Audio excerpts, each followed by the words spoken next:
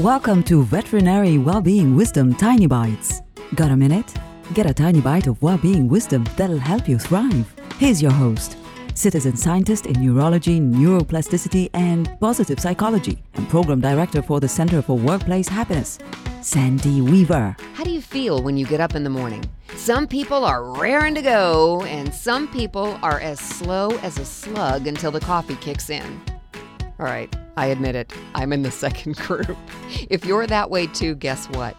You get to choose which way your day will go. You don't have to get up raring and happy and in sunshine, though it's good to when it happens. As you're waiting for the coffee to get ready, spend a few minutes in meditation or journaling or reading something inspirational. You will set yourself up for success before the first cup of coffee. For more well-being wisdom, visit theveterinarianschampion.com. I'm Sandy Weaver. Want more tiny bites of veterinary well-being wisdom? Subscribe to the podcast and share it with your friends. And there's lots more at centerforworkplacehappiness.com. Here's to your well-being, one tiny bite at a time.